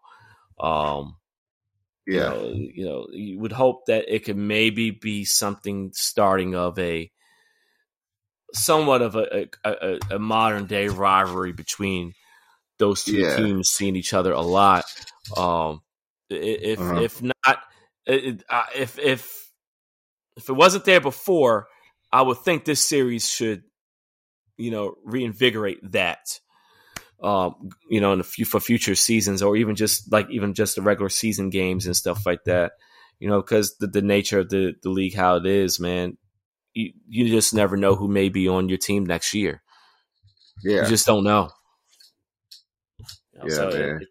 It's for Paul George, though, man. Like, man, like he had a rough game. He was absolutely gassed this whole series, but he was just so good in playoffs. And definitely just didn't have it tonight. And this is one of those. This is that night where they absolutely missed Kawhi Leonard. You know, it's just something. You know, I can't really slander the man. No, because he put in work this year. He did what he had to do. He just didn't have it, man. He ran out of gas. But man, to see Chris Paul, his whole family's there, man. That's incredible. He said, he's like, he is praising and bow down, and thanking the LA crowd. Yeah, I'm pretty sure like the Clippers fans are actually happy to see Chris Paul. I would hope so, man. I would hope so. That guy. I mean, he was Lob City. You can't be Lob City without Chris Paul. Yeah, you can't. So yeah, and I really need. I'm hoping that the Hawks make it, man, because it's just something about a Chris Paul, Trae Young matchup that just got me like salivating, because these are two guys that are cut from the same cloth, right? As being dickheads on the court and trying to, manipulate the rule book any way that they can. Mm-hmm. I feel like it's going to be some type of student-teacher type of ordeal, if they end up facing each other. And, of course, Devin Booker's going to do his thing. Mm-hmm. Man, I just want to banter between those two will be, like, masterful. Yeah, it may not be the most popular finals combination, but I think as far as exciting matchups, because it's something more, even importantly, it's something fresh and new. It's you're always going to need those type of years in playoffs or with finals, where every once in a while you have just a fresh matchup that you just never would think you would see on that level, that stage. And, we're so used to the regular powerhouses of, the Lakers and Celtics and Warriors and LeBron when he was with the Cavs and Miami, like the regular in San Antonio's of the league, like the regular juggernauts. You're so used to seeing those teams. So when you have something like a Phoenix and Atlanta combo, a potential combo, I don't know. I find it greater when there's something fresh and new that you just don't see often. So I'm hoping, like I said, that's going to wind up being the finals in the end. I would be super excited about that. I won't go and say that I wouldn't be excited to see a Phoenix and Milwaukee series, especially to see how, who does Giannis, who does he match up against? Who does Ayton match up against? And how everything fares out in the end with that stuff. But we're gonna have to wait and see, man. We'll wait and see. We'll know by the weekend for sure. The end of the weekend. How that turns out. Most definitely, man. I'm happy about this. Good for these kids, man. The Valley are the Western Conference champions, man. Yep. Yeah. Oh Lord. Valley boys, bro. Oh, well, Lil Wayne is over at the game, and Chris Paul brought him onto the court just now. This is wild. It's just very interesting how these players, how these rappers, and like it's just very random. It's coming home. It's just Lil Wayne has a weird combination of teams that he cheers for. Anyway, I think he's cheering for it. I think he's cheering for just a player at this point. He's not a Suns fan, is he? That's not to my knowledge. You would think that he would be a Pelicans fan. Yeah, I don't know. I think he roots for the Lakers. I can't remember. And he's like a Packers fan. He's a Packers fan, but yet you're from New Orleans. But yet it just makes no sense. Like how are you a Packers fan and a Saints fan? I don't know. Chris Paul, I don't know. Not Chris Paul. Lil Wayne, I don't know, man. Yeah. I just don't get it. Like, That's a weird combo. That's a very weird combo. It's like I'm trying to think what other celebrity has a weird like combination of sports like LeBron James. LeBron James. Yeah, well, yeah.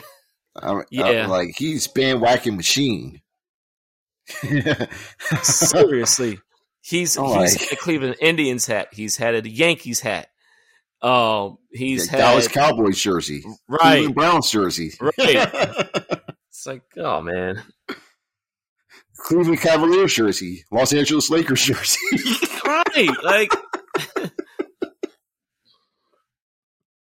oh man. He follows him wherever he goes. I promise you to the end of time, I will never fully get tired, but at the same time find it funny of how just athletes and musicians, like just how they just they want to live each other's lives. Yeah, man, it's wild. It's crazy, bro. You never even know like what would be like the combination too between like say athlete or rapper. It's like wow, like you really be rolling with one another. Like Chris Paul and Lil Wayne, that's still wild. Even though but they definitely did have a history in some way because he played in New Orleans. Pretty sure Wayne has watched him play. That is true. At this time when he was coming up as a youngin, and, Wayne was hot as fish grease. For a very long time, but definitely when Chris was in New Orleans. So, but for real, like it's just still crazy just to see these like seeing like Jay-Z at Brooklyn games or Lakers games to see LeBron. No. Wait. Games. Before you go any further, this is how it goes. Not LeBron. Jay-Z goes to Brooklyn games for obvious reasons. Yeah. Beyonce goes to Lakers games for LeBron. Right? That's true. Yes, that's all it is. Okay? Definitely. That's for sure. She ain't there to see the Lakers. She there to see LeBron. She's there to see LeBron. But she was watching the Nets game though. She was at that Nets game against Milwaukee. And she was very, very attentive and enthusiastic and watching almost every play. And she'll be like that in general. But make no mistake, though, if there is any team that game that she'll really would like to go, it's going to be a Lakers game now. So more so than for Brooklyn. Sure. Because Jay-Z went to Brooklyn games by himself or with his brother or whoever, But I can't recall Beyonce going to a game just like by herself or with like with her mother or with her friends or whatever. Can you recall that? Because I can't. No, I don't think she went by herself. See there, yeah. At all. Rihanna does though. Rihanna definitely goes, to games by herself, and for the exact same reason, brother. The exact same reason why Beyonce will go to games is why Rihanna will go to games, but she also likes the sport. She does. But then sometimes she'll be at the Rockets games, at least when they were, this sounds crazy for me to say when they were good. It's like they just turned bad, really, this season. But, it's one of those things, man. I just always find it funny. I know it's almost like a running joke with her and, with her and LeBron thing. But, it's great to see how a lot of these celebrities, man, how these artists, they just, and that was the thing going back to like how I was talking about with the Versus thing, man. I mean, granted, we all know it's always been like that forever with celebrities coming to these NBA games and sitting courtside and stuff like that. But then you have those moments where you see them, interacting with, waving or being nice or signing autographs with people that is like sitting nearby them or taking selfies and stuff like that. It's always nice to have that extra layer of connection to these people. So it's like I always mentioned with the Versus thing, like just I always felt like was the main purpose of it, for us to feel like we were right in their living room with them. But hey, keep on coming, celebs. Keep on coming. Rappers stay as rappers. Do not. J. Cole, well, J. Cole, that's a different story by himself. Master P wants, I think he's still trying to own a team. I don't know what team he could possibly buy.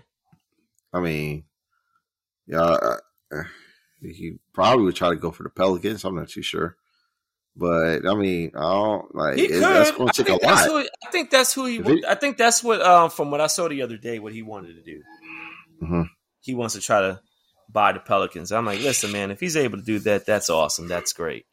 But I just don't see him being an owner. I'm sorry.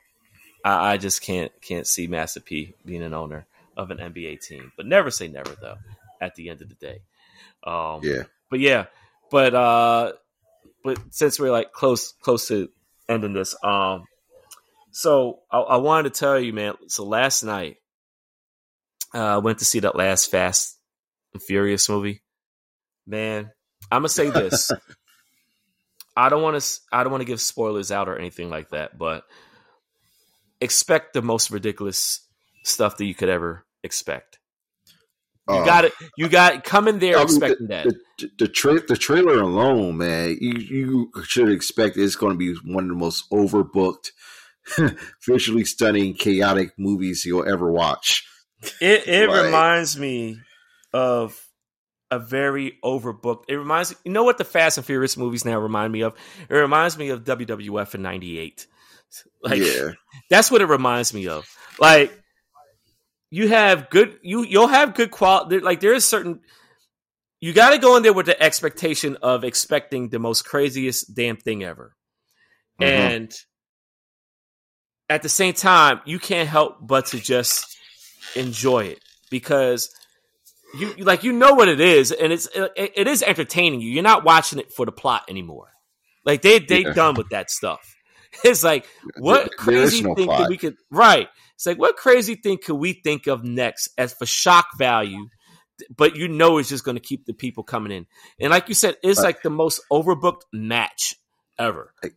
Like how can we give Vin Diesel and The Rock superpowers without making them superhumans? Like, and then they will be punching missiles and taking cars head on. Flip to them and then grab it and throw it right back. And then you add in John Cena now, and it's like, what the world? Like, he's what? His own Superman. Yeah, I would say John did a good job. He did a good acting job in this. So I could easily see why he did this, and he was perfect for this. This is the type of thing that he's perfect for. I will say there are some stuff that in this movie with him that you can't. I couldn't help but to laugh and be like, "Are you serious?"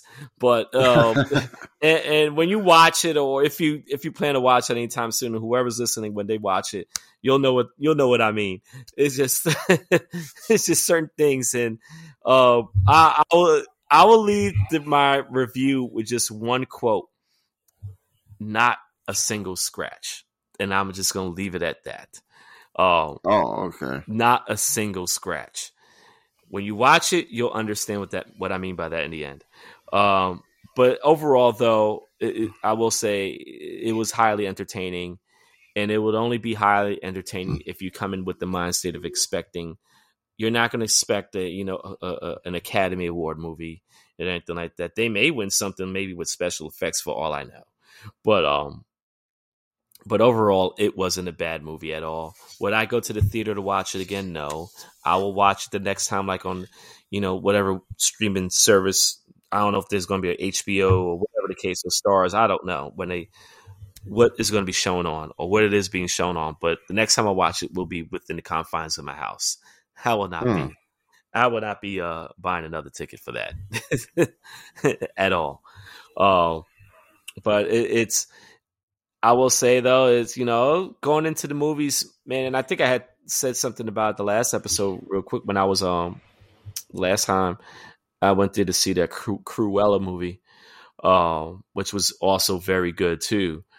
It's not bad being in the theaters. And I understand, if you're still reluctant to go inside the movie theater, perfectly understand with that. That's the beauty of when you have movies is coming out, on like a Disney Plus or HBO Max, those type of stuff. But it's these more. I saw a lot of previews. There's more movies coming out, and I'm noticing a lot of these movies. They promoting it as if they can only be seen in the theater, but we all know that's not going to be the case at all. So interesting. It's like, I don't know. Like but then again, you're in the movie theater, so where else? Why would they going to tell you? Oh no, don't come back. Watch it in the comfort of home. Like, no, give us your money. I mean, why can we just still give you the option of watching it in the theater and on streaming? If anything, you could probably cut the streaming option in half as opposed to 1 month. You now have to have it for 2 weeks. So, right. you can still have folks like recruiting trying to, watch the movie, just in case. So, like, if they miss out on it, they'll go and watch it at the theater. But it's going to be a while before me and my girl will be going to a movie theater to watch a film. And I'm more than likely I'll just wait for it to come on streaming or on demand. Yeah. I mean, they just get some. If you're fortunate enough, just get a small little popcorn machine. Just make some popcorn at home, man. Skip the microwave. Make the fresh type from those kernels and stuff like that. I whenever next place I wind up moving to, I think I'm gonna start investing into that. Just to see if it's that much better than microwave popcorn. Because there are certain people that I've known that they're like, no, I like the fresh popcorn at home. I don't like to microwave it, which in many ways I can understand why that's the case. But I wonder if there's a different taste between the two with that. But also another thing I also wanted to touch on with you, man, but the Olympics coming up, man. It's going to be interesting, number one. The Team USA's for the men and women basketball team, how that's going to turn out. I still don't understand Kevin Love being on the team, but anyway, no one does, man. It's the weirdest thing, man. I feel like he invited himself. I mean, it was more than likely the token pick, bro, because I'd rather give that to Gordon Hayward if they were really going that route. But Julius Randle, like they said, Julius Randle was right there. Like, why miss out on someone that has proven enough? Who had a great season, by the way, and made the All NBA team. Right. Why are you not having him on instead of having Kevin Love, who has done dick for the last 3 seasons and barely played over 20 games, it feels like. When I see him on the court, he's barely there. So, and yet they say that they need him for a veteran presence with Olympic international experience. I'm like, what? You don't really need him. Like, that's what Kevin Durant's for. That's what Draymond Green's for. Like, they have that experience already. It's better to bring in the best players that you have available that perform and met the expectations of being an Olympian. Yeah, random thing about Kevin Love. Do you know this sucker showed up to two Islanders games during the playoffs his last round? It's the most randomest thing. Like, Kevin Love, wow. He showed up to the home games. And it's the weirdest thing ever because it's like, dude, I didn't even know you're a hockey fan. And why would you be on Long Island out of all the places? I mean, I'm not going to complain, but it's just so random. And they were like, yeah, Chris Paul is at the game. And a few people was like, yeah, they showed him on the scoreboard. And like nobody reacted. Nobody really reacted to him. It's just wow. Right, yeah. It's like, oh, it's Chris, not Chris. Oh, it's Kevin Love. Oh, okay. Cool. Like, it's the most randomest thing to me. Like, nobody really gave a shit. He's a traveling man. Like, he likes traveling around and hiking on mountains and shit. Well, I don't know how he traveled his way over to, like I said, over to Long Island, New York. But thank you, Kevin Love. Appreciate appreciate the love. But yeah, but yeah, I like to say his option, him being on there, is perplexing as hell to me.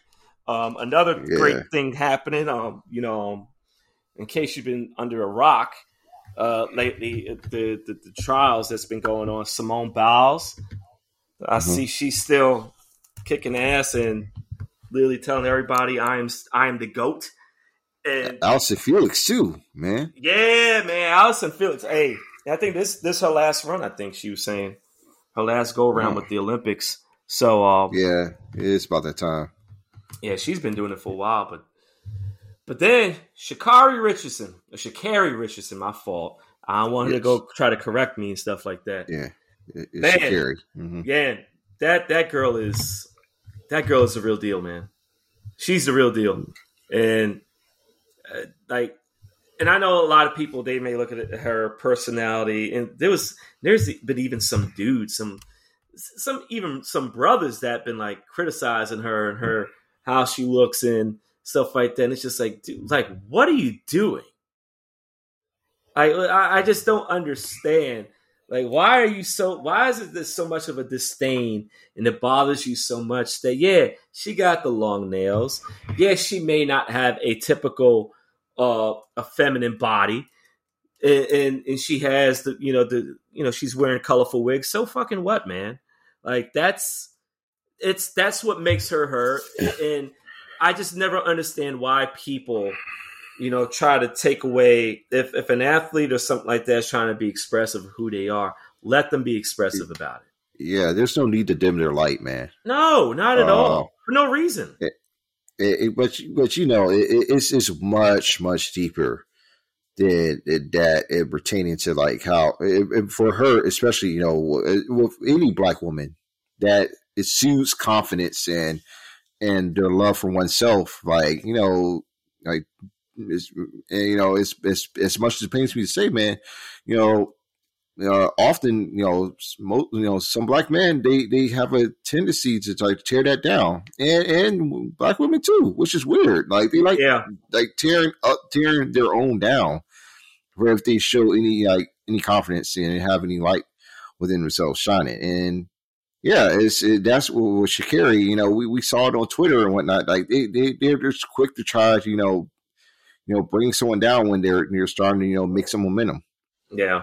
Yeah. But that was a kudos for her. That was great. And I think for me, what made everything, even greater is like after she had qualified to be going to Tokyo, and her going into the crowd to embrace her grandmother.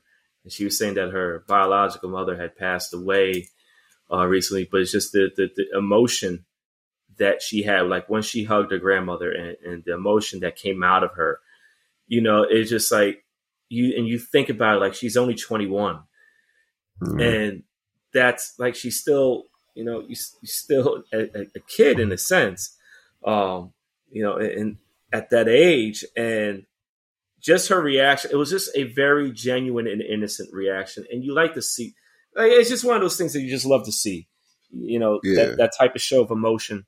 Cause I would if I'm a track person and I just like broke a record and stuff like that, just off of that, I would have been emotional by itself.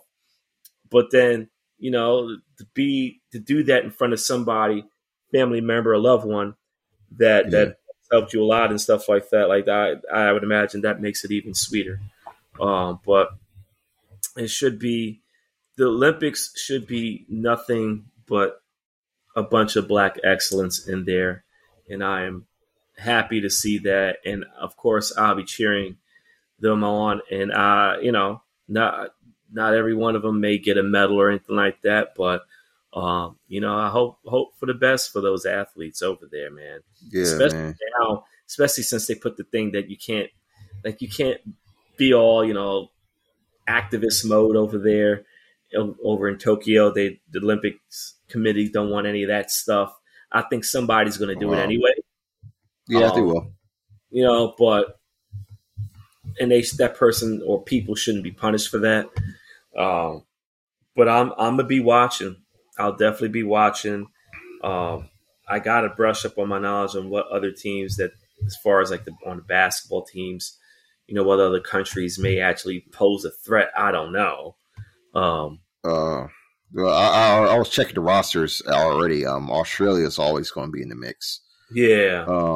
And Spain. France is qualified as well, but I don't really see it for France, especially against this U.S. team.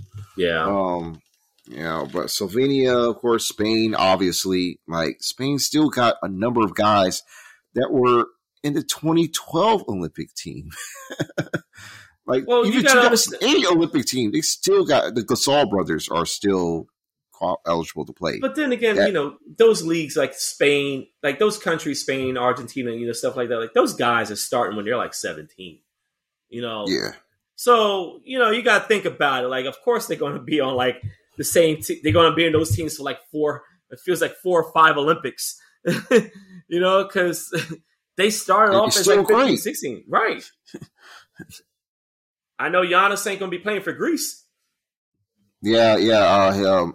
Looks like he won't be playing. He won't be playing at all, obviously. Even if he was healthy, I couldn't see him playing for Greece this year. But I think Kostas Antetokounmpo, their youngest brother, one of the youngest brother that's currently in the league, he's going to be playing in Greece right now. Okay. So, because what is it? It's 3 brothers, right? 4. 4, I believe, but it's 3 in the league. Okay, yeah, that's what I mean. Okay, so 3 in the league, right? Okay. Yeah. So the younger 2 ones are not going to be in there. It's just only the youngest one. Yeah. It's just, so Giannis and looks like Giannis and Thanasis won't be playing because they're currently knee deep in the playoff race right now. Oh, that's right. So, but I don't know if they're actually a part of the team. They probably still are, but they're likely not playing like qualifying rounds right now. Okay. Should be interesting. Should be interesting just in general. See how everything goes with that stuff. Maybe the U.S. will finish with more gold medals. I don't know. Serena ain't gonna. She ain't gonna be in there. Well, this is before her recent injury the other day. Yeah. She said she wasn't gonna be in it. So it's gonna be a lot of new faces. Gotta be a lot of new faces. But I feel like this is probably our best crop of talent yet going into the Olympics collectively. But we pretty much say that every year, every time the Olympics come right, it does. We do feel that way. And then also I am also going to be cheering for Kate Ledecky and because obviously the connection with her uncle and my team, I'm a cheer for her. I'm a little bit biased on that side. So, but even Simone Emanuel, I'm a cheer for her too. I hope she wins something, at least a medal. I don't know if she does the same. If she does the same swimming races as Ledecky, I don't know. I think they do both once.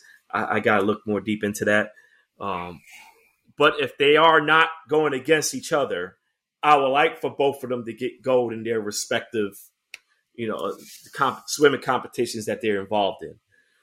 But I'm not excited for it, but it's one of those things. It's like, all right, I'll watch it. Just certain sports in general. But is there anything else you're looking forward to, man, in the next couple of weeks? Yes, man. The European Championship is starting to come to a close. They're now in the quarterfinal stage. And that will start this upcoming Friday. England beat Germany, which is like a huge step for the team in the tournament in the last game. So they'll be facing the Ukraine in Rome on Saturday. They're pegged to be the favorites to win this tournament because, the semifinals and the finals is going to be in Wembley Stadium. And, just getting over a team like Germany, despite them being in a transition stage, was still a big success for them. That was a huge feather in their cap. And hopefully they can continue to press on and potentially win this tournament. But I see them still getting bounced. If not by the Ukraine, but possibly by the winner of the Czech Republic Denmark game. Okay. And then Italy's facing Belgium, and also as well, like the final game will be if I can remember correctly. Yes. It's Switzerland against Spain. Okay. and I actually have Italy currently as like my favorite to win out of their bracket. Mm-hmm. And potentially win the entire Euros as well, because they really sound defensively, and they're starting to get the goals to come in to boot as well. So yeah. Okay. I think for me, trying to think anything that's specific that's I'm really looking for. I guess just seeing how the finals turn out. I've officially turned away from hockey because, like I said, I had mentioned. Yeah, no more Islanders in there. Yeah, we're out of there. We're out of there. But it stung at first, and it really does suck being that close. But it's all good. I don't want Tampa to win, but currently they're leading their series 2-0 in the Stanley Cup Finals, and so it looks like they'll be back-to-back champions at this rate. Damn. Yeah. Back-to-back pandemic champs. Yeah. That's amazing. Yeah, no. Yeah, it's not too thrilled about it, but it is what it is at the same time. So it's just that, and and I guess just see, the Olympics is not, it's going to start up not too long.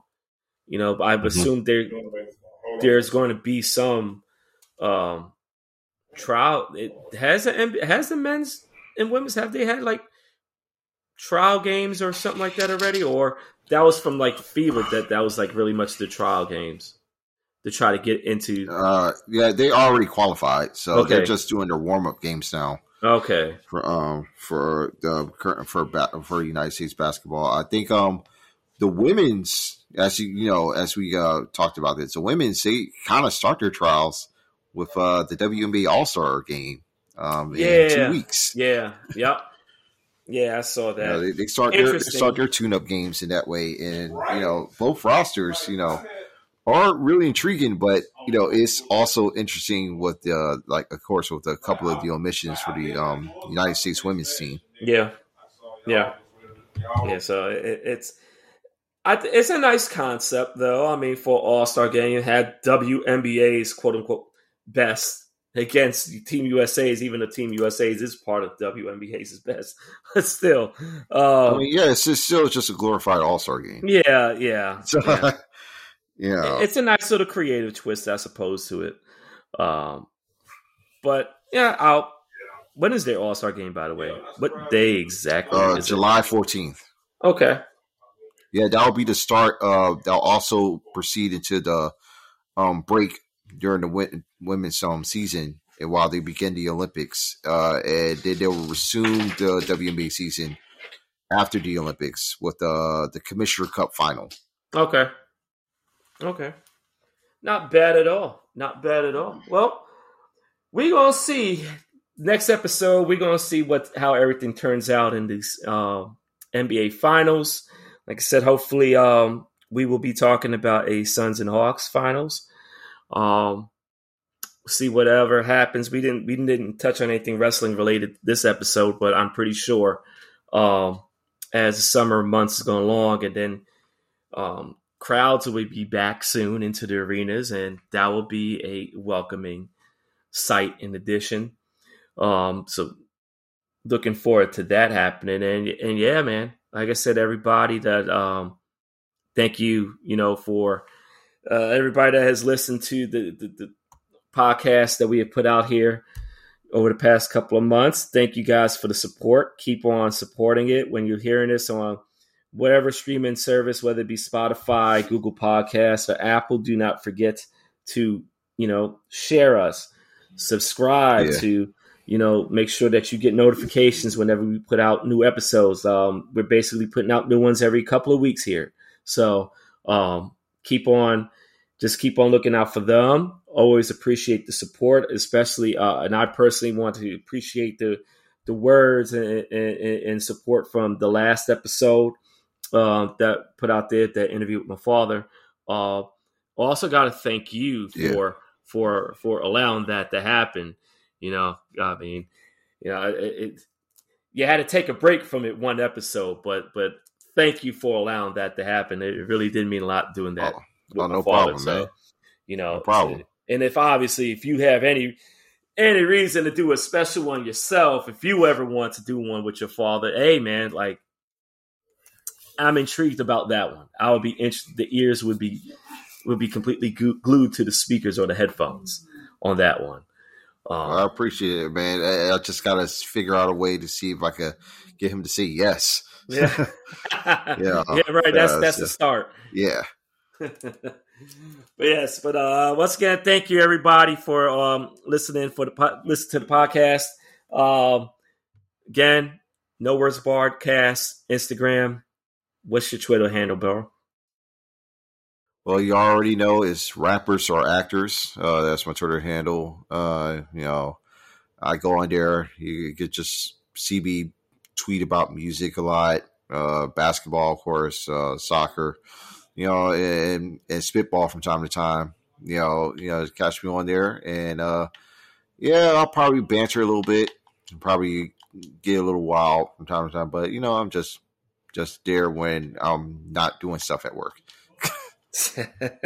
Fair enough.